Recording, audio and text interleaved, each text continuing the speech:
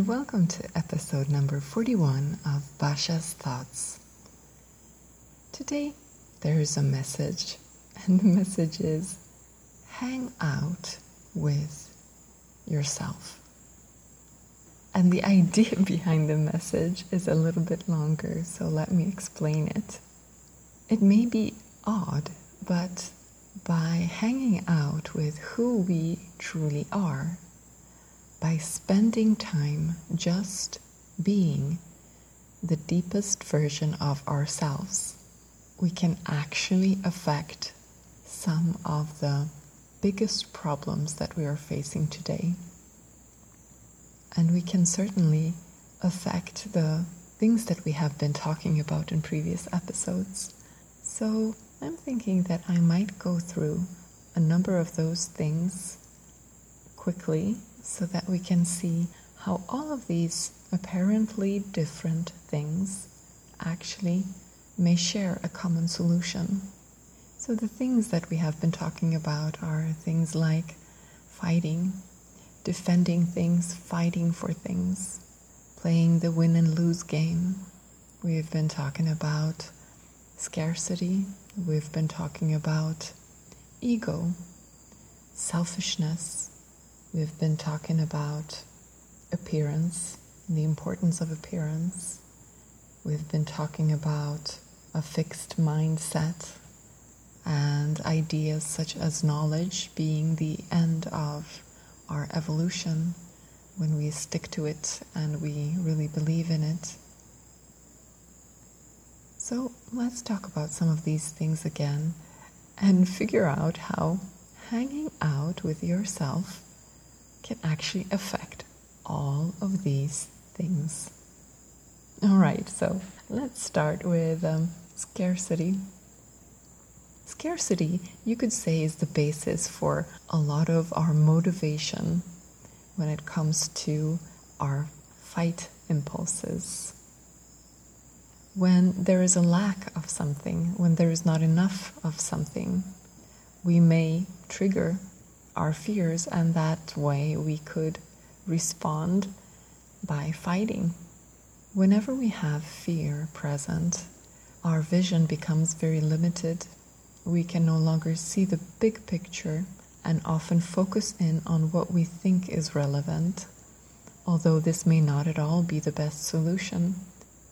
And this may be a good survival mechanism, but it's not a mechanism that is very helpful when we want to thrive. So, scarcity is something that often leads us into these games of wanting to win while others lose.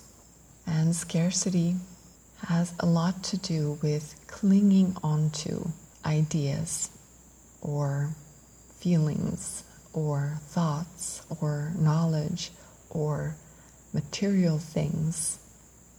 And this very strong attachment, this belief that this is what we need, causes problems for us. Usually what we fight for is our identity, what we believe that we are, who we believe that we are, the ideas that make up who we are. And so when we cling onto any kind of identity, that attachment, that clinging onto it, will essentially lead us into problems. When it comes to appearance and the importance of it, we know that appearance is important. It is the physical appearance, but also appearance maybe on a CV. Do you appear educated? Do you appear as a person who has a lot of experience?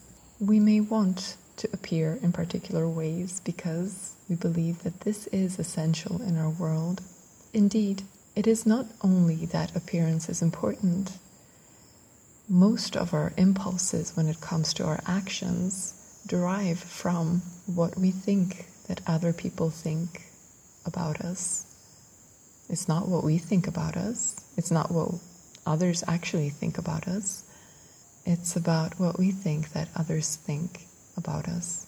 This is where a lot of our action impulse is born. And the more we act from that place, the more we consolidate that particular view. So the more you act as you think that the other person thinks you are or should act, the more you create that reality for yourself and you become stuck in it. But the beautiful thing is that we can move beyond that, and we can also help others move beyond that. Here's an example. If you have a person who is being rude to you, the natural way to react would be to be rude back, or maybe to become angry and try to correct the person and tell them that you're wrong, you shouldn't be acting like this. But if we do this, what is the likelihood that we will actually be able to change the dynamics? Well, the person who is being rude has probably done this before, and so they are probably used to being corrected, and they are probably used to other people being rude to them. So if we act in that way, we're not likely to actually affect any lasting change. So what could we do? Well, instead of acting from that place, we could go deeper. And we can always go deeper because essentially we are transcendental beings who can always self-transcend and go deeper and even beyond that. This is because we are essentially infinite beings. This is something we spoke about, I think, in the second episode, where we talked about what is real. And we pointed out that what is more meaningful to us is that which goes deeper into unity and also is transcendent. And so what is most meaningful to us in general are not the particular expressions of things, like material things or words, like the words that may be rude. Instead, it is what is behind them. What is the meaning behind them? And so if we look at the person who is telling us these rude words and we look for what is actually behind those words, what are the needs of the person? And if we can respond to the need of the person instead of responding to the rude words of the person, then actually we are opening up for the possibility of a meaningful interaction and for the possibility of change. Because most people who are rude are not rude at their essence. Instead, it is because they need something. Something is wrong in some sense. They are hurting somehow. So if we can look past the words and into the needs, then we can respond in a way that is much more efficient and interesting and meaningful. Again, this is the unifying and transcending dynamics that we spoke about in episode 39. And so appearance, if we can look past the roles we play through appearance and what we appear as and what we think we appear as, well, then we can move into greater freedom and greater meaning. What about the ego and ideas such as selfishness? This was actually one of the things that came up when I asked a lot of people what they thought were the biggest problems. Surprisingly, to me, I got the answer that something related to the ego is our biggest problem. And often it was something similar to selfishness. Our ego is an interesting character. It is a role that we're playing. And it is very much about clinging to a role that we're playing. So much so that it can even impersonate that towards which we may be striving. It may impersonate love. It may impersonate all sorts of virtues. So, for instance, generosity. If you are truly generous from your core and you give, then it will be a liberating experience for you, an opening experience for you, an expanding experience for you. But if you give through the ego, maybe you say, well, I want to be a generous person, so I have to give. All right, I'm going to give. And then you give from that space that is no longer necessarily opening and expanding and liberating for you. So it is an impersonation of the ego trying to take on virtues. This is the trap of wanting to be good that we talked about in an episode as well. I think that episode was entitled The Trap of Being Good. Whenever we want to be something instead of being it, usually we have the ego involved in impersonating something, and we are, in a sense, deceiving ourselves. Fixed mindset, the Dwekian ideas of fixed and growth mindset, also have to do with clinging onto ideas, clinging onto knowledge, clinging onto an idea of who we are, a role that we play. We may see ourselves as intelligent, or we may see ourselves as beautiful, or you may see yourself as very bad at math. Whatever it is, whenever you cling onto that idea, you start limiting yourself in many ways. You start becoming more prone to fight because you're actually generating a possible scarcity.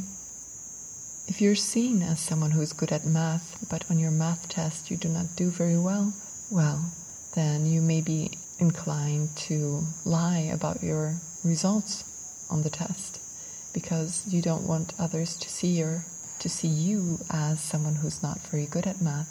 You may no longer be willing to challenge yourself to grow because by challenging yourself, you might notice that you're not very good, and so you won't grow. This is related to this idea that knowledge can be seen as the end of our evolution, because whenever we know something, we no longer search for a solution to anything that we know the solution to. If we know something, then that is it. We don't develop further within that area. We may have a well-formed and very useful idea about something.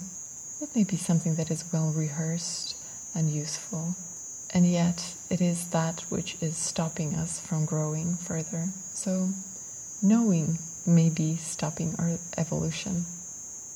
Of course, the other way of being is the growth mindset, where we do not identify with what we know.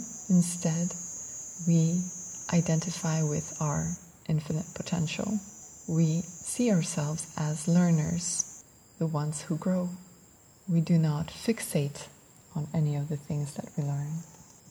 So all of these things are related to the roles that we play, and they have to do with fixating on parts of these. So all of these things are related to the roles that we play and our fixation on them, on our identification with them. It is like the Buddhists say, the suffering comes from the attachment, the clinging onto. Clinging onto what? Anything and everything. The more we cling, the more we suffer. And so the more we identify with a role and cling on to it and fight for it, the more we stay in the same place, we stay in the same dimension. When we're fighting for the good, we're still fighting, and so we are still within the same dimension. We're not transcending it. And we are transcendental beings, so we find meaning by unifying and transcending. Therefore, staying within the same dimension of fighting, of playing the games of win and lose, will not be the most satisfying to us. All right, so how do we detach, or how do we de-identify? Certainly we have a lot of roles we're playing. How can we move beyond them? Well, that's the proposition of the day. maybe we can do it like we identify with other things. So usually when we identify with something, it's because we spend a lot of time doing it. If we spend a lot of time playing football, we might call ourselves football players. If we spend a lot of time working in a bike repair shop, then maybe a bike repair mechanic may be someone who we identify as. Also, we tend to identify with the types of people that we hang out with. If we hang out with people who have particular likes and very particular dislikes, or maybe a particular mindset, then we will tend to identify with them. So, if hanging out with people who are similar to us and hanging out doing something for longer periods of time gives us this sense of identity, could we then hang out as our truest selves and automatically start reaping the benefits of de-identification? Yeah, that's the idea. So the idea is to spend more time being you. This is why meditation, where you move deeper, ever deeper, into just being. You move beyond thoughts, beyond feelings, beyond sensations. That's why this type of meditation is so transformative. And you don't need to do anything. And you don't even need to have anything happen to you. You don't need to have any deep, profound experiences or visions or witness any kinds of miracles. Just spending time as being, as pure as you can get, will automatically start opening you up, and step by step you will start to witness the miracles happen in your life. It is a meditation of perpetual transcendence. Whatever you find, you move beyond. Whatever state arises, you acknowledge and you move beyond it. Become the witness of it.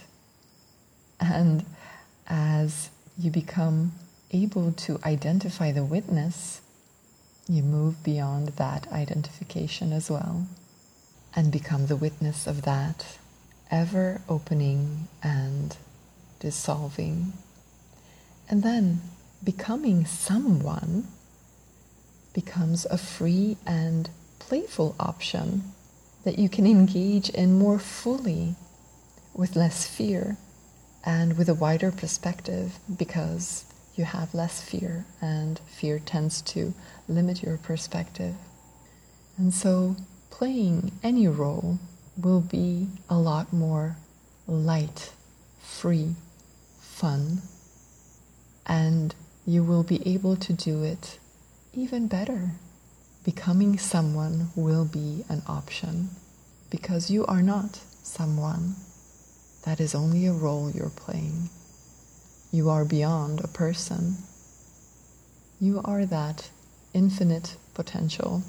And because you are that infinite potential, you can forever transcend, forever find greater meaning, and move beyond. And so we can devise different types of practices of detaching so that we don't cling as much to our roles. And these are good and helpful. But there's also a way of automatically detaching by hanging out with yourself as the pure love, as the pure awareness that you are. And that will spill over into all of these areas. It will spill over into the scarcity mindset, because you will be coming from the abundance mindset. So you will no longer feel as encouraged to fight or defend anything. Instead, you will find solutions that are all-win types of solutions. It will spill over into the game of appearance, because you never really cling on to your appearance when you know that it's only a game you're playing in the moment that you can have fun with. And your impulses to act will no longer be coming as much from what you think that other people think about you. It will spill over into the mindset and move you into the growth mindset, where you continue evolving and learning. It will spill over into knowledge and knowing, and instead focusing on learning more.